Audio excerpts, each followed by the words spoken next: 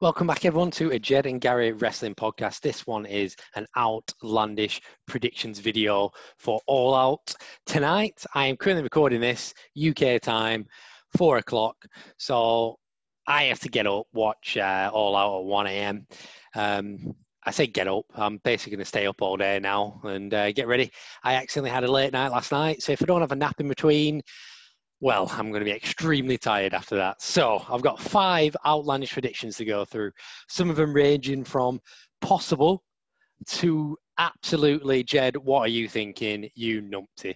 So the first one I've got is all about the Battle Royale. 4 people that could either be in it or that could win it.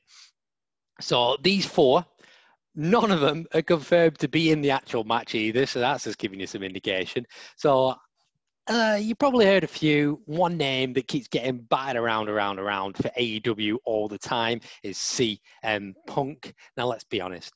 Who doesn't want to see this person come back to the wrestling ring and come to AEW where he can actually thrive even better? However, his necessarily promo of his pipe bomb is still relevant to this day in WWE. Yes, he's had that contract with Fox. I still think it's there. He may have some random grey right in the bottom, but let's be honest, if anyone's been on Twitter recently, he did a nice little tease of AEW in his first 3 sentences, but you're just basically pinching on straws. I think everyone just wants him to come back to wrestling anywhere, and if it's AEW, I'm going to love it. So my second person is the person we always speak about, me and Gary. Yes, we're getting boring already, even though our podcast is 2-3 months old, but it is Pac. So if he does come back, he's winning it. And he's winning the title off Moxley. It's as simple as that. We want him back. He is one of the best wrestlers. AEW have missed him. And let's be honest, okay? If he comes back with that face mask on, I'm going to be creeped out. His little vignette he did a couple of months ago. Yeah, we want to see him back. So the last 2 people I've got, we've got Cody. This is probably not possible because he is injured, quotation marks. He's basically dead. He was murdered the other week for the title win from Brody Lee. And I don't think we'll see him on Dynamite anytime soon. But if they did want to bring him back extremely quickly and as a surprise, this is the perfect way to enter him into Dynamite and AEW once more. Because if he comes in and he wins it, he bypasses that law of he can never challenge the AEW title again. But it'll be way too soon to see this. And if it does happen, I don't see Cody winning it. I see like somebody like not Taz, but Brian Cage and Ricky Starks going over him. I mean, I don't know. Probably Dark Order's run in and throw him out. Never mind. So the last person I've got for the Battle Royale is Marty Scurll. So let you think about that for a sec.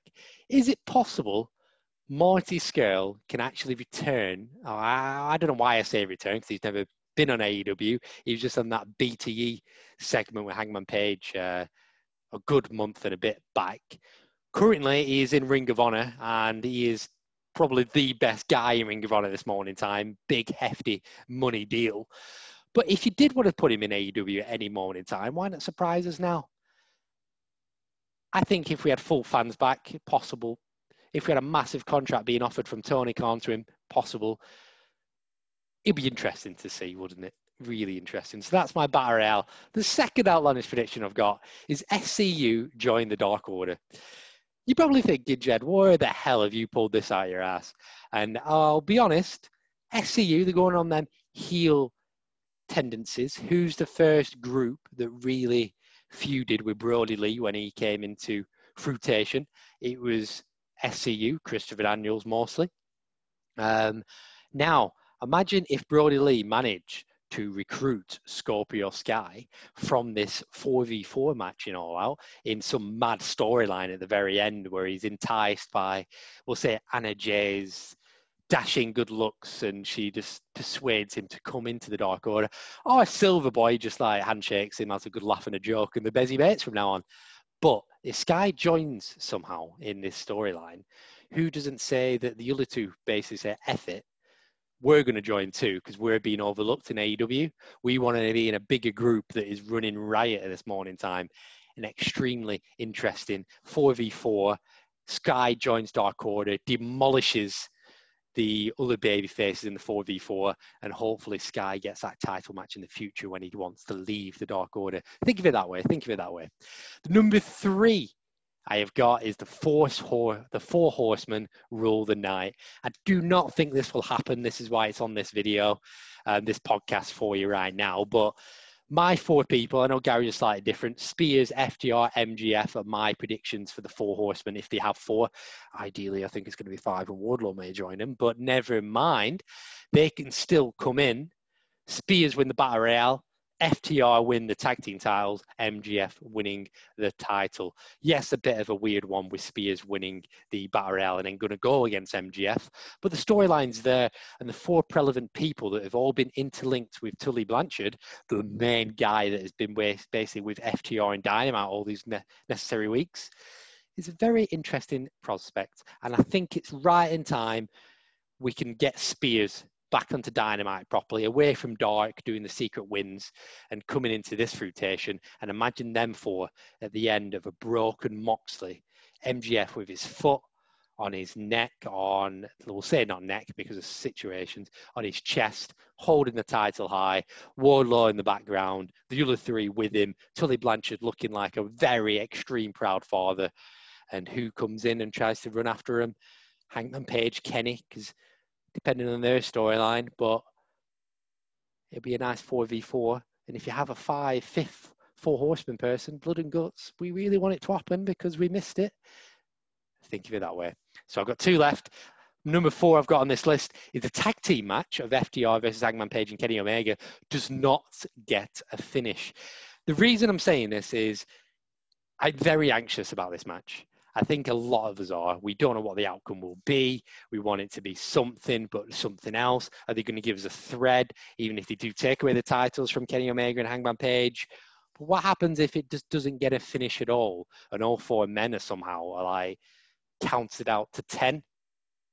Or a DQ happens because the Young Bucks want to lay waste to Hangman Page in this one. Maybe hold his leg to make him lose the title.